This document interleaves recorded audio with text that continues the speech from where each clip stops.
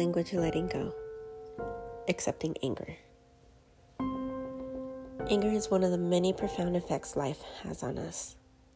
It's one of our emotions, and we're going to feel it when it comes our way, or else repress it from Codependent No More. If I was working a good program, I wouldn't get angry. If I was a good Christian, I wouldn't feel angry. If I was really using my affirmations about how happy I am, I wouldn't be angry. These are old messages that seduce us into not feeling again. Anger is a part of life.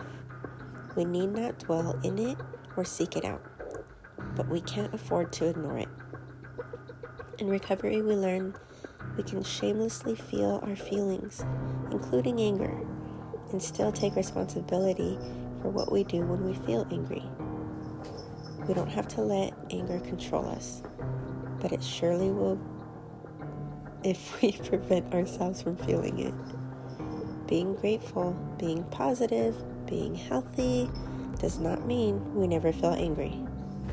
Being grateful, being positive, and healthy means we feel angry when we need to. Today, I will let myself be angry if I need to. I can feel and release my emotions, including anger, constructively. I will be grateful for my anger and the things it is trying to show me. I can feel and accept all my emotions without shame, and I can take responsibility for my actions.